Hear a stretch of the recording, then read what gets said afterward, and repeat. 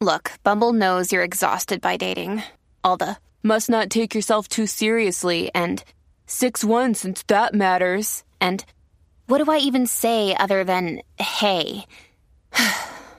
Well, that's why they're introducing an all-new Bumble with exciting features to make compatibility easier, starting the chat better, and dating safer. They've changed, so you don't have to. Download the new Bumble now.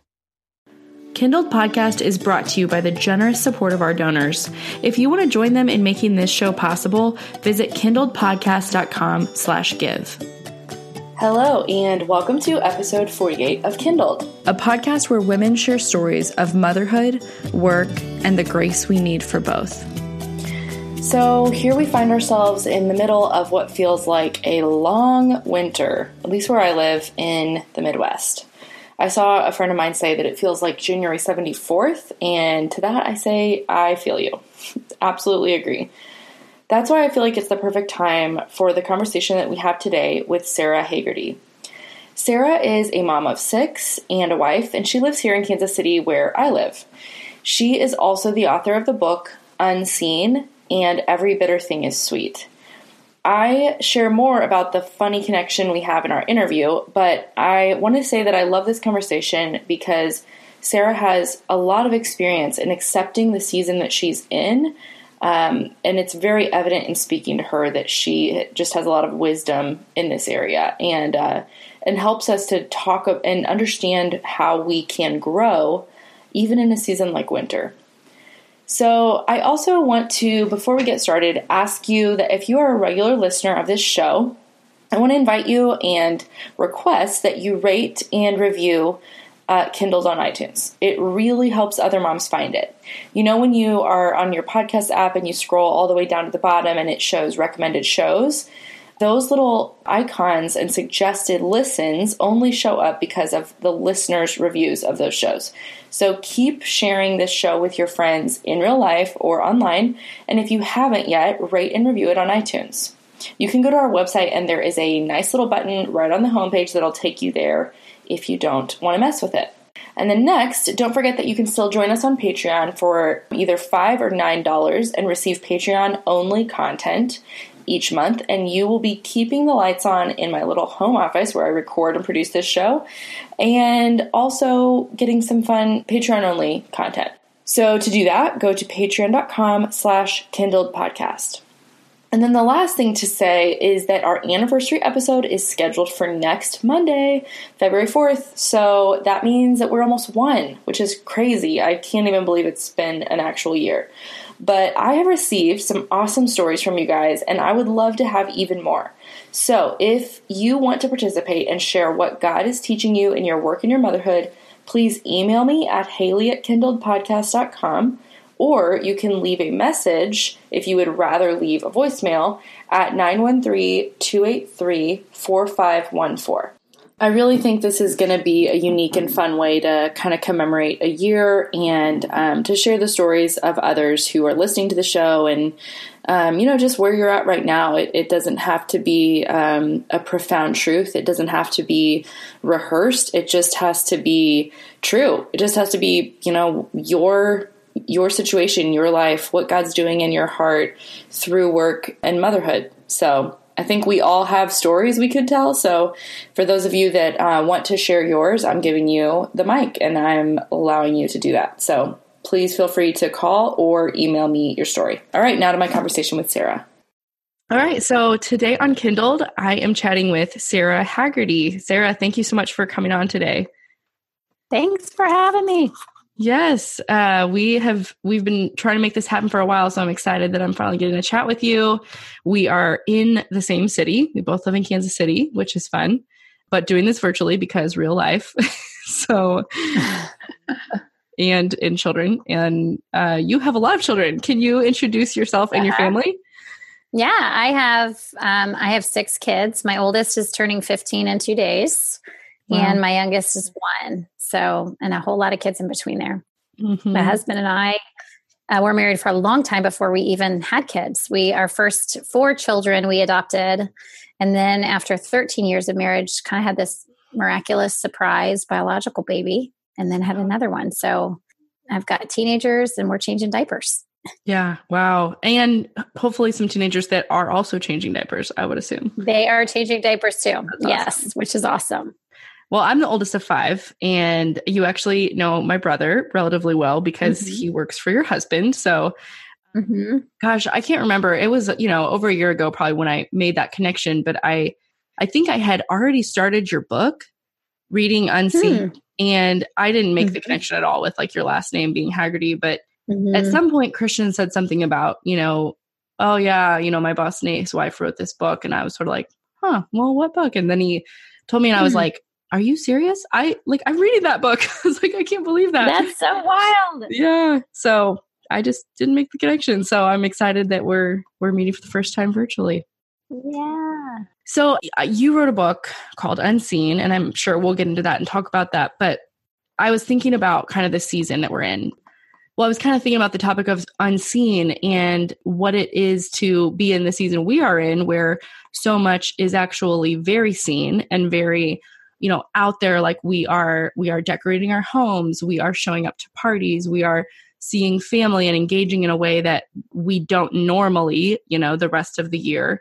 There's just, it's a unique time of year. And so as I was kind of thinking about that, and just how it's such a seen time. And then the dreaded, sometimes for me, the after Christmas and after New Year's, and then it gets quiet. And then you're like, well, now I'm just in a long, slow, cold, dark winter. And you get back into the real everyday grind of being a mom and just keeping the laundry moving and, meal planning, all the little things that are just kind of in the mundane, unseen tasks of life.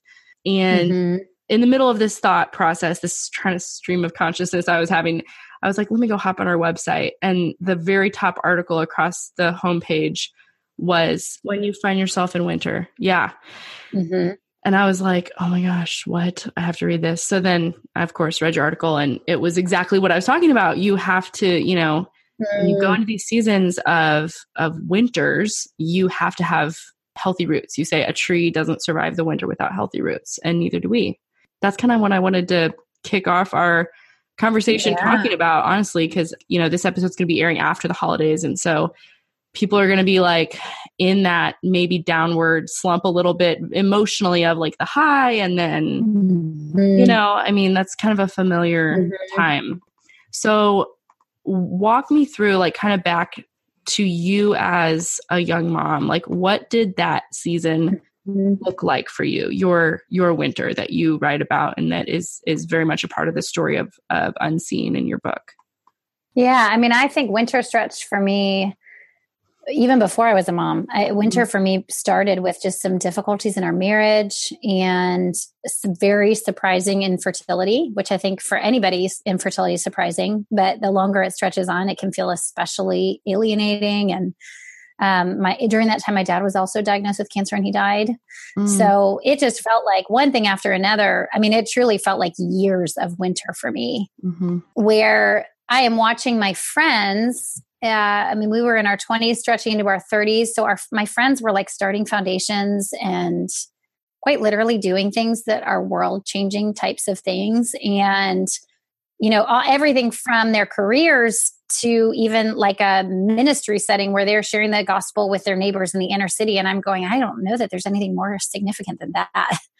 And yet my husband and Nate and I were both in a place where we felt very winterized. Like I was like, I don't know that I can even, I can write a check right now and that's about it in terms of what I can do to care for the poor. I just physically didn't feel like I was able to because our season was so dark and it was so long. And so I suppose in some ways the bulk of my winter was without children, but when we started our adoption process and then quickly became a family of 2, a family of 4, and then a family of 6. It just felt like I blinked and all of a sudden I had that many children. Man, it was this similar hues. I think that's part of what caused me to write the book as I started to see, wait a second, when I was walking through infertility and had no kids and my friends were all growing their families and I felt so unseen and so alone, wasn't all that different than me having 2 kids or 4 kids that had been adopted and feeling like most of my life lived between these 4 walls no one knows about. And does it even really matter? Because I left college thinking, well, you changed the world for God, right? So, okay, what does this look like when I'm mostly changing laundry and diapers? And really, like, having a shower a couple times a week feels like a huge success. Yeah, absolutely. And it is. It actually is. It is a success. Yeah, I identify with that a lot. And I still have young kids. You have a kid that's younger than mine, a 1-year-old. Mm-hmm. And so much of our day, like the bulk, if not more than, I would guess more than 95% of our day is actually unseen. Even for those of us that feel like we're very connected, or, whether that's through like we're always texting people or we're on social media, like I think that we all would recognize that most of our lives is really not seen, and really, and maybe by our immediate family, our kids or our husband sees that. But, even my husband is gone for 40, 50 hours a week. So I'm just here, and, those little people are seeing like what life looks like, but it can definitely be not exactly offering the affirmation you need. Yeah, right. And nothing's ever good enough, nothing's ever enough, because they have little sinful hearts as well. So, I think that I would love to hear you talk about this, just that whole reality that our lives are often and usually unseen can either be like such an isolating, depressing fact, or it can lead us to a place of like that rich communion with God, which is what you write a lot about in Unseen, and what your journey to recognizing those unseen places as valuable, not for what you could do, but because of just who you were and how he saw you. What was the shift that took place in your, like when and how did that take place for you? Because I know that for me, that feels sort of like a constant battle still to pick myself up, preach to myself the truth, when I get into those places of like, oh, this is just hard. Yeah. Well, I think the beginning of it, my husband and I have been in full-time ministry and doing what we felt like was some of the most impactful work for God that we could do on the earth. We were sharing the gospel with teenagers, with their parents. I'd known nothing but that ministry as a part of my Christian walk. And so here we were doing this, and yet somewhere in the middle of that, I'm going, well, I'm having all these conversations with like high school girls about Jesus. And in the back of my head, I'm going, do I even really believe this? Like, not that I didn't believe the crux of the gospel, but kind of like talking to them about this life-changing love of Jesus. And yet, if I'm really honest right now, I feel pretty bone dry on the inside. And so in the midst of this, we decided to take a break from ministry. And I sort of saw myself as like flunking out. I didn't make it. I didn't cut it. Like, here I am, the poster child of, I wanted to be the poster child of like, I will do this until I die. And yet I just couldn't. And so I started working at this little boutique in Charlottesville, Virginia. And it sold imported French and Italian pottery and table linens. And a unique enough boutique that like maybe sometimes there were like 5 customers in a day. They asked me not to dust because they said customers like cottage dust. And so literally I'm in this store like with nothing to do. And and honestly feeling so dry on the inside that I'm not even at a place where I'm like sharing the gospel with people who come in. I just was, it was a little bit of a crisis of heart. But it was in that store, I would take my Bible in and kind of crack it open behind the cash register. And I wanted to see what God thought about me when I wasn't producing for him. That was part of the reason why we took a break from ministry, is I was so, my perspective on myself was so intertwined with what I did for God that I didn't know what would it look like. Who am I really when I'm not doing for God? And what I started to find in this little boutique, Creme de la Creme, is what it was called. What I started to find is that as I read the passages in scripture about God's emotions towards his people, at times they're very independent of what they do. And here I am working in this boutique feeling like if I really open myself up, I actually think he's kind towards me. Like, I actually don't think he's irritated that I'm not using my college degree, that I'm not sharing the gospel, that I'm not advancing his work on the earth, but that he actually is like, has kind eyes. He has a kind disposition towards me, and he has a generous spirit towards me. And so it was in that store that I started to think, wait a second, I'm doing like absolutely nothing for you, God. And yet you like me? What? And that was the start of it for me, to just begin to have those kind of conversations with God where I'm like, I'm not producing. What do you think of me here? And to actually find his response to be that he enjoys me. Mm. Yeah, it's pretty powerful to know that that's true.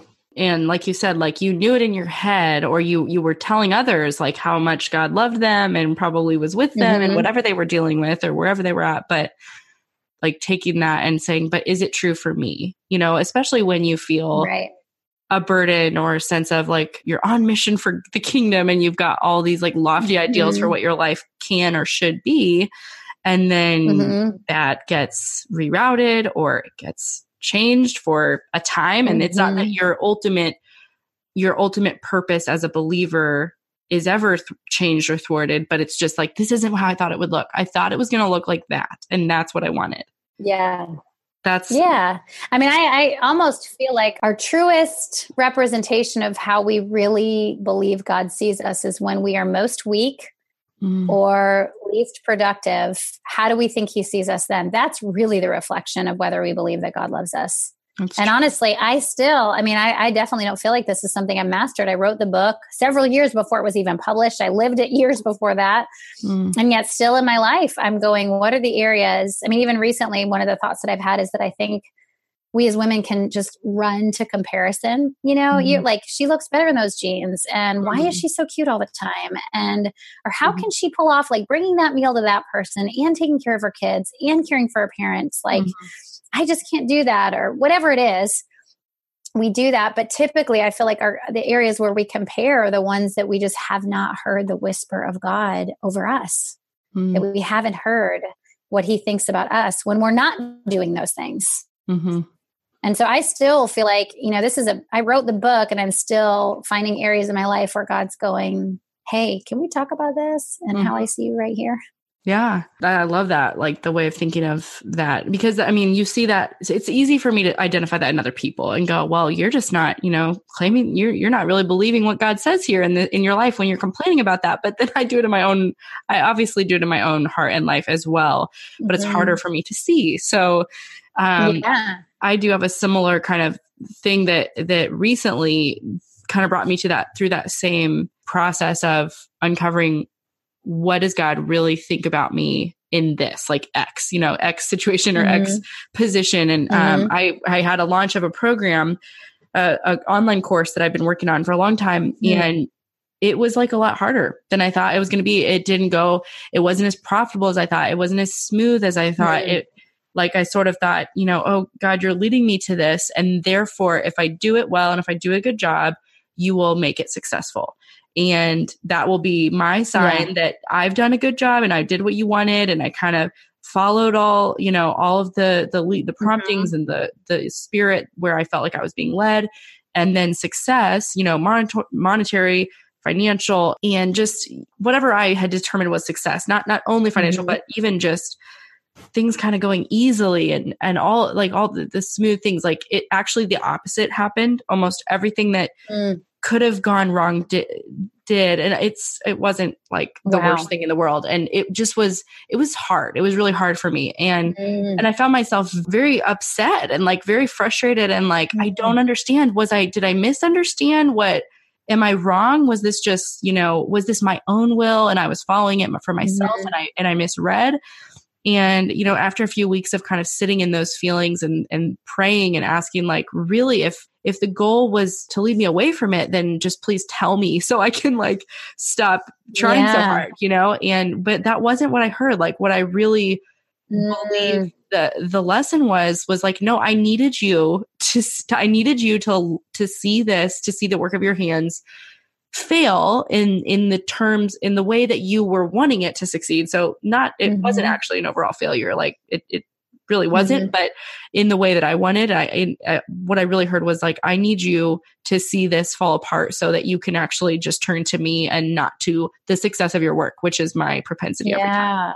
And when I realized that like, that was his heart in it, I was like, then I can withstand any failure like that.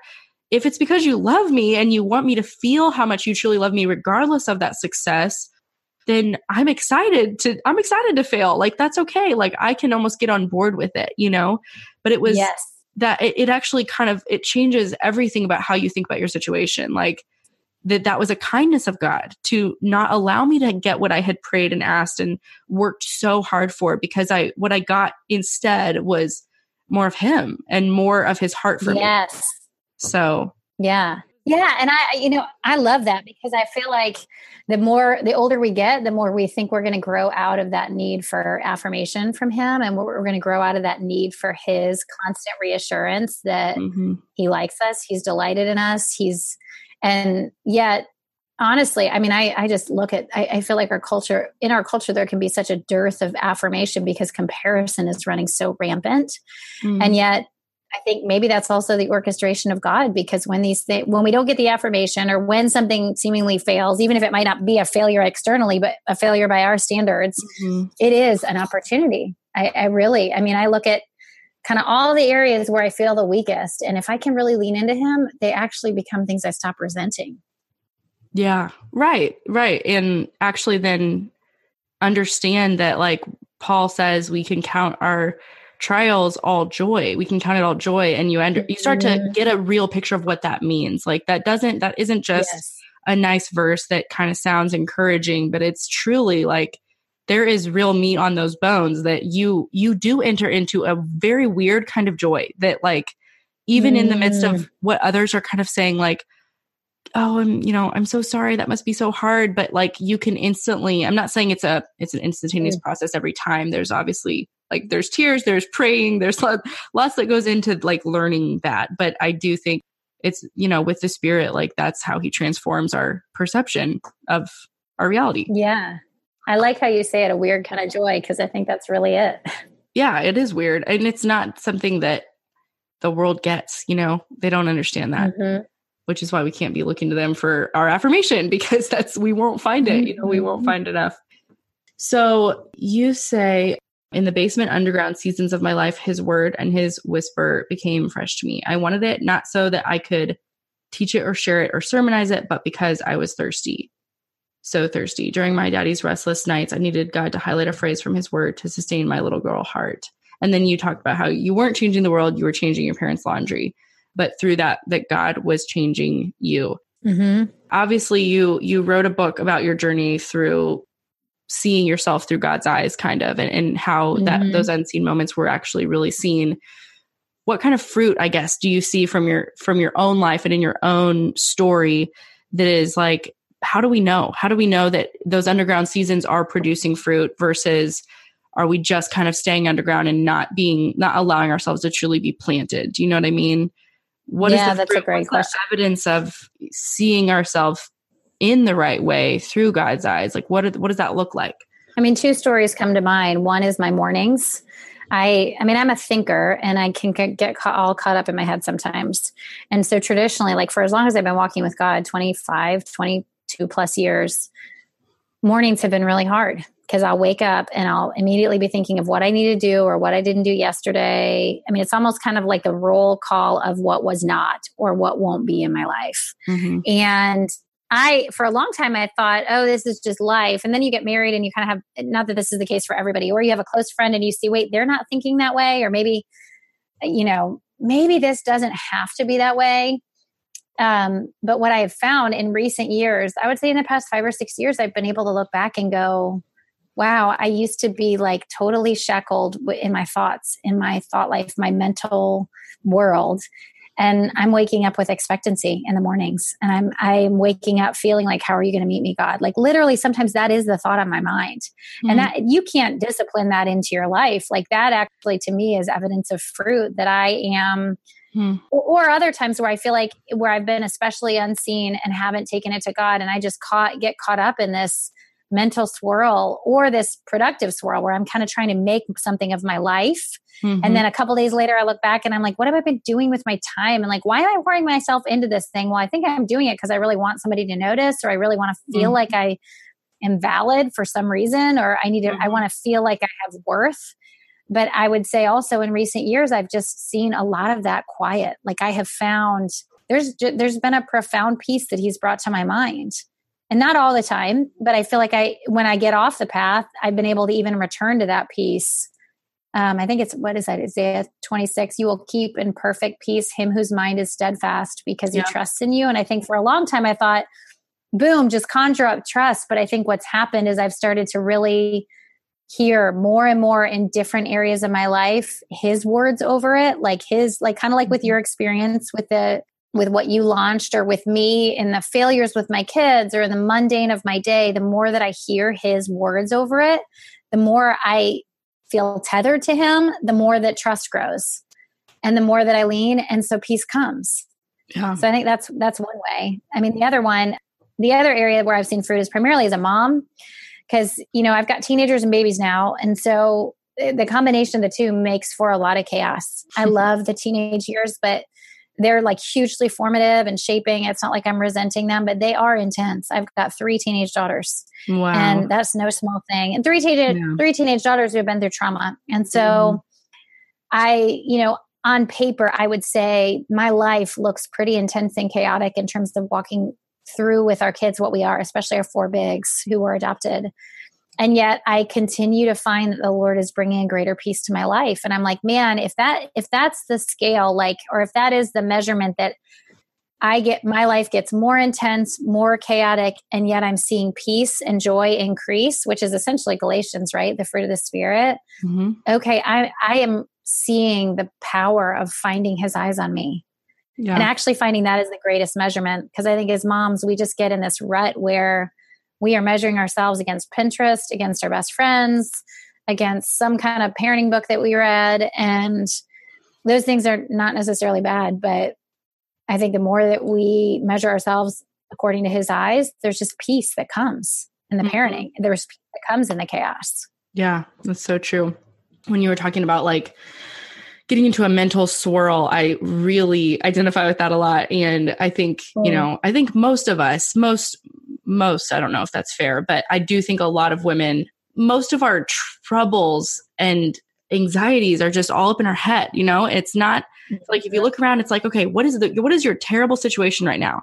You're, 5 days behind on laundry. You don't have dinner ready. Your kids are fussy. And, I'm just talking about my own situation. I know other people have bigger problems than that, but on a given afternoon when I might be feeling like my life is falling apart, it's like, if I just stop being so freaking dramatic, I can be like, actually, you're fine. And you just need to get over yourself, because you're clinging to whatever, I don't know, who knows what it is. It could have nothing to do with those things that I'm looking to be seen. And then, my husband walks in the door, the poor guy. And then I'm like, well, you just have no idea what I've been dealing with. I need you to take over. I'm probably the only mom that does that. Right.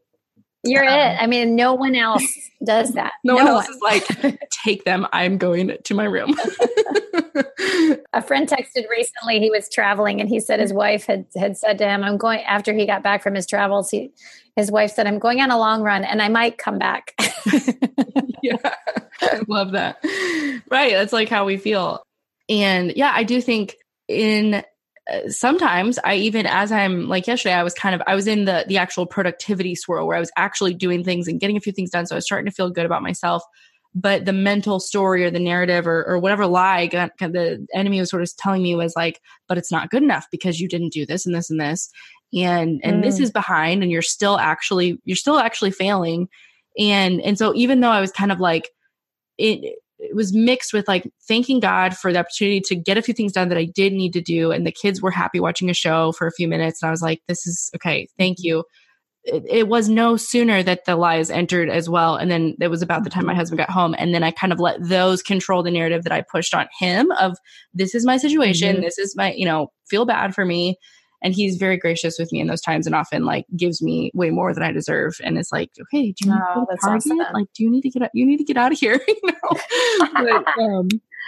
But Target is full. The aisles of Target are full of moms taking a breather. Right. They really are.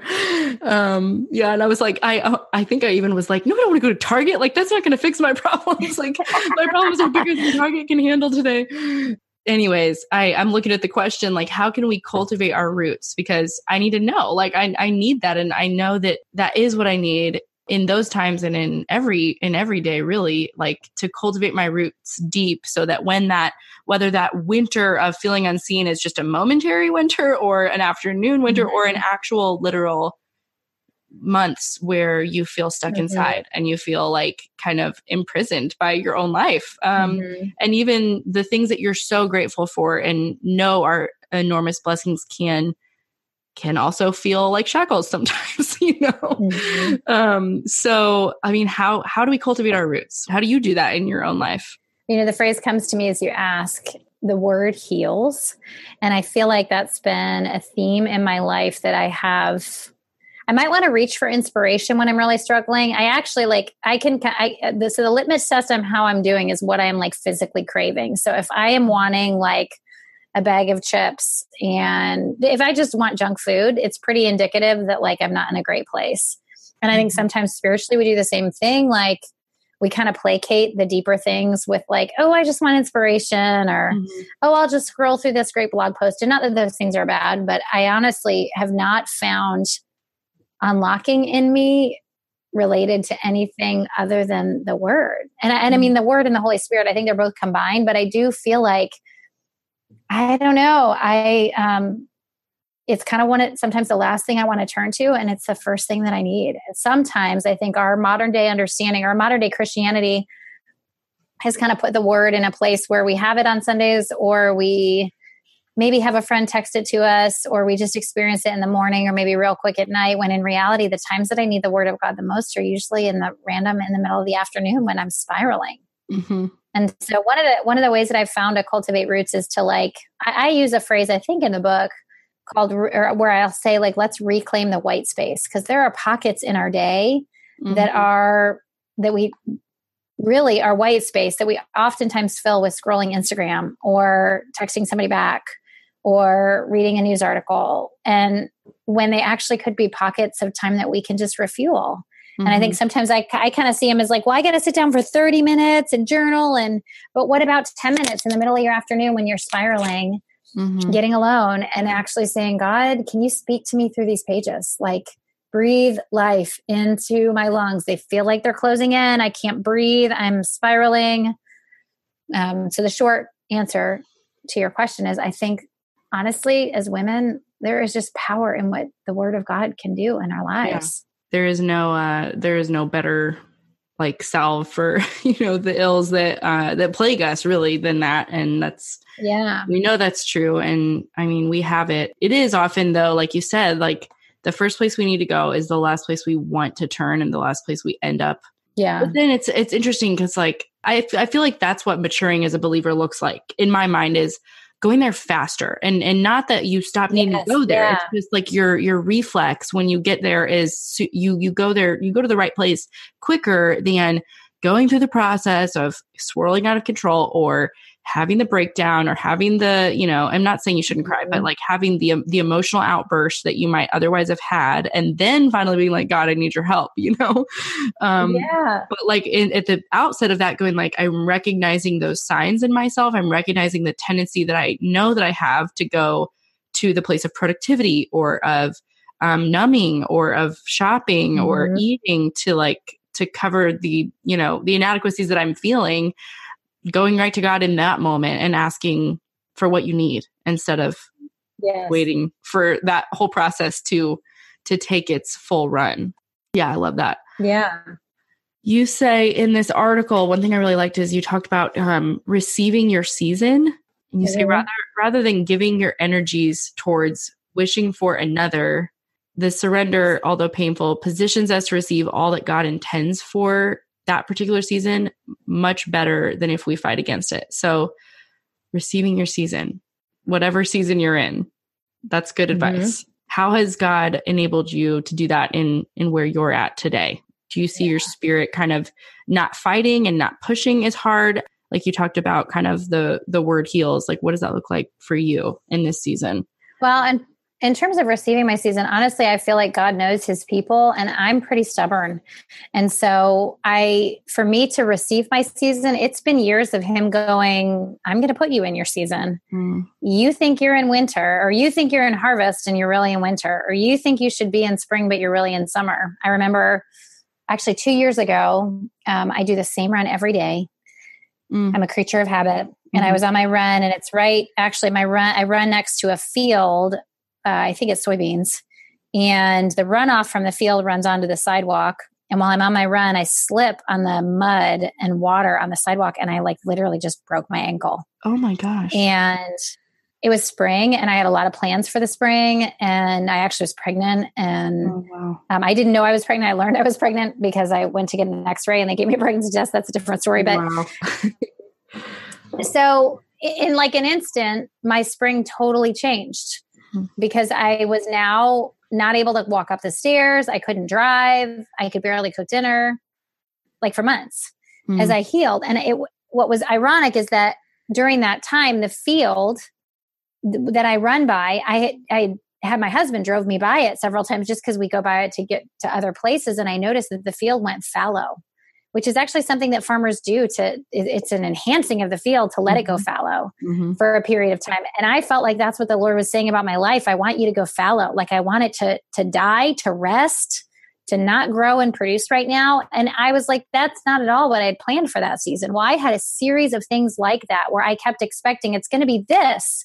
This is the season where I'm going to really grow and produce. This is a season of impact, or this is the season where there's a lot of fruit. And the Lord just kind of gently going, no, that's not actually your season. I'm the one who ordains your season. Enough times that I find myself every few months, it's just been kind of becoming habit where I'm like, Lord, tell me what season I'm in.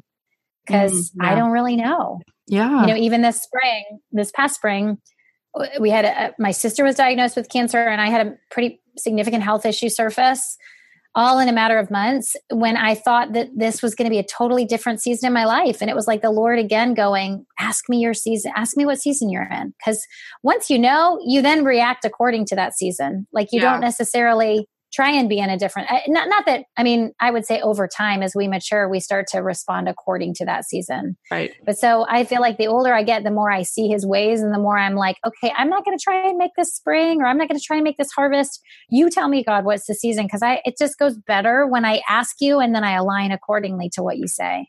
Yeah. Oh, I've never thought about that. And I love that, just that mindset of looking at your life, not in terms of, we often do kind of plan our steps and say, okay, I've put in the time, I've sowed, now it's time to reap, and I'm going to go and I'm going to, launch this thing, and I'm going to reap all the rewards. And what's the verse that's like, man plans his steps, but the Lord, or is it man plans all his ways and Lord directs his steps, something like that. Steps. Yeah. Well, and I also think of one of the things that as it relates to seasons, Ecclesiastes 3 has been pretty significant for me, because if you look at the passage, some of those, it's a time, we know it poetically, but okay, let's talk practically. There's a time to be born and a time to die later, a time to mourn, a time to dance, a time to cast away stones, a time to gather stones. There's a time to speak. There's a time to keep silent. Well, my flesh wants to just everything to be a certain time. But if I'm not in line with the right time, then I'm speaking when I'm supposed to be silent. And no wonder there's so much friction on my insides that I'm gathering stones, but I'm actually supposed to be casting away stones. So when I'm dancing, but really that God is saying it's a time to mourn. And I think seeing that just allows me to go, okay, God, you are complex, and there are parts of you that I don't know, and you know best. So tell me the season, so I'll do what's required in that season. And I feel like, there's so much more peace on my inside when I'm doing what's required in that season, rather than trying to do what I think I should be doing, just because that's what humans do. Yeah. Wow. I love that.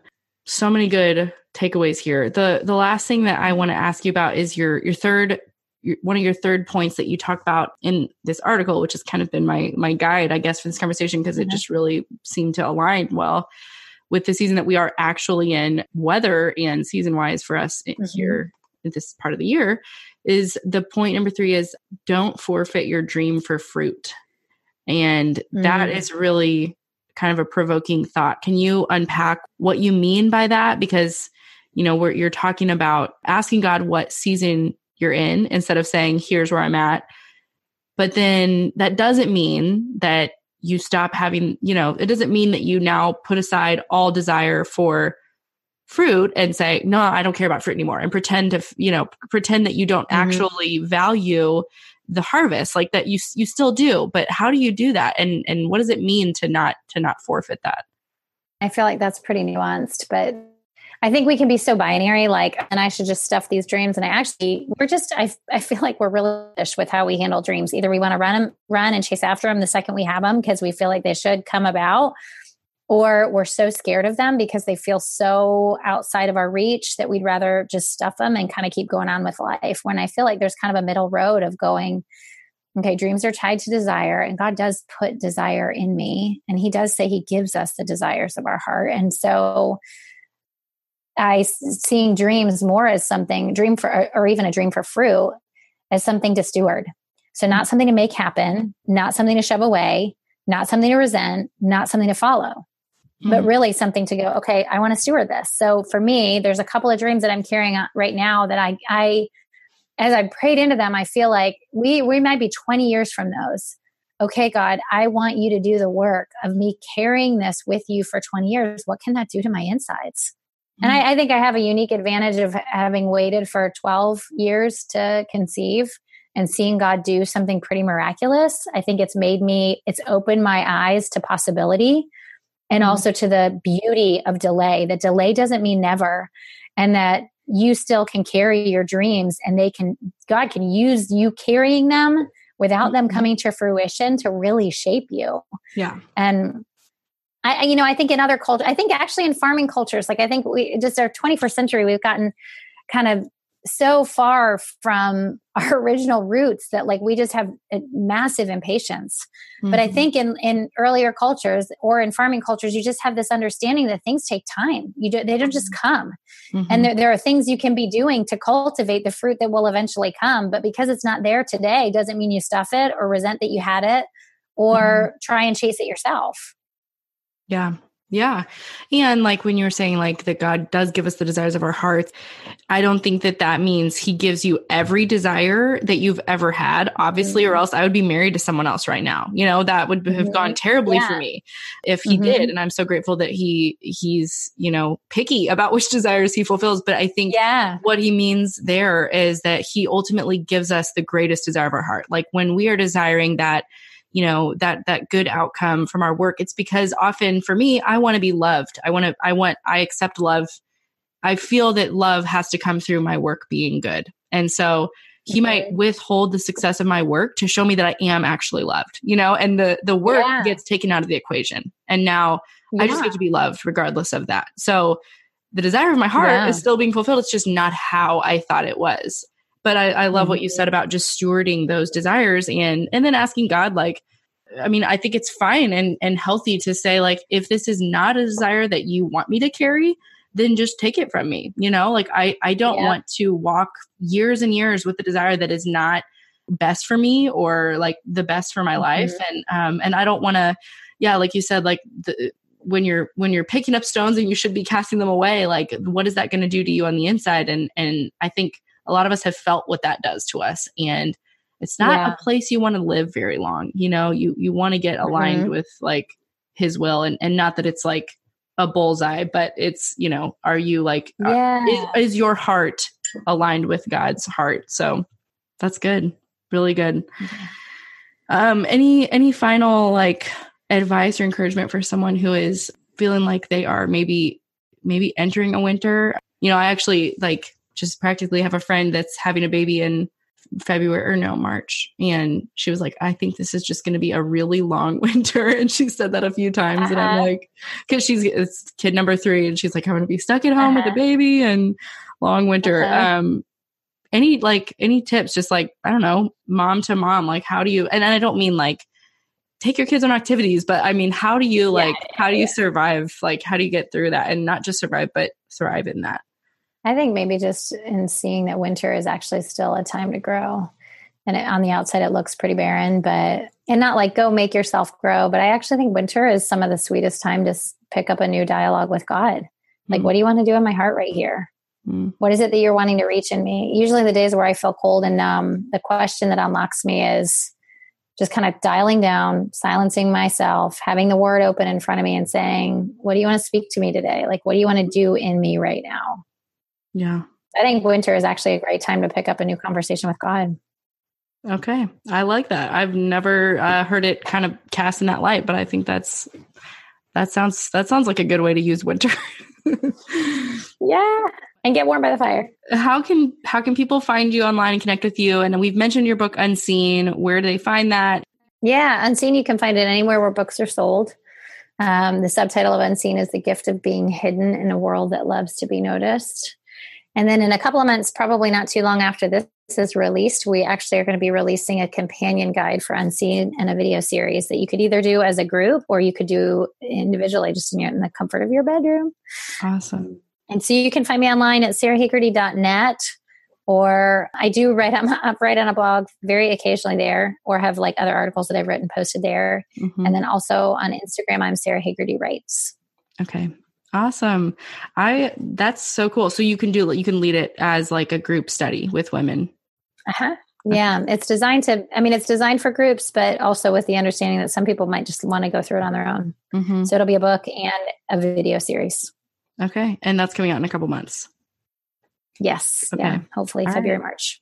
Sweet. Well, by that time I will be done with the book and maybe I'm going to launch my own book study. That would be fun. That's awesome. It's a topic I think a lot of us could spend a lot of time on to really dig into our own hearts. So yeah, thank you for just taking the time to chat with me, and it's been fun to meet you, even though I know my brother is hanging out with your husband like every day. I know. A little bit of work, a lot of best play. buds. Yeah. They're like, he's always like, it seems like all they do is play at the office. I mean, I know they really do work. Somehow they get stuff done. Yeah. So somewhere in there. Well, thank you, Sarah. It's been a pleasure to talk with you, and thanks for your time and your wisdom. Awesome. Thanks, Haley. Thank you guys for listening, and I really hope that interview with Sarah encouraged you to start a new conversation with God this winter. Whether you find yourself in a figurative season of winter or just the literal winter that we all find ourselves in, I hope that encouraged you to start that new conversation. I really loved that she said that. And I also encourage you to get her book Unseen. It is an incredible read. It's very real and very relatable to anyone who is a mom or just feels unseen in their work even. So again, send me your stories. You've got 2 days. It's January 28th. You've got 2 days left before the cutoff. And the question again is, what is God teaching you in your work and your motherhood? You can email me at haley@kindledpodcast.com or leave a voicemail at 913-283-4514. And if you're not following me on Instagram, you should probably go do that. My Insta is haylywilliams.kindled. All right, I'll talk to you guys next week.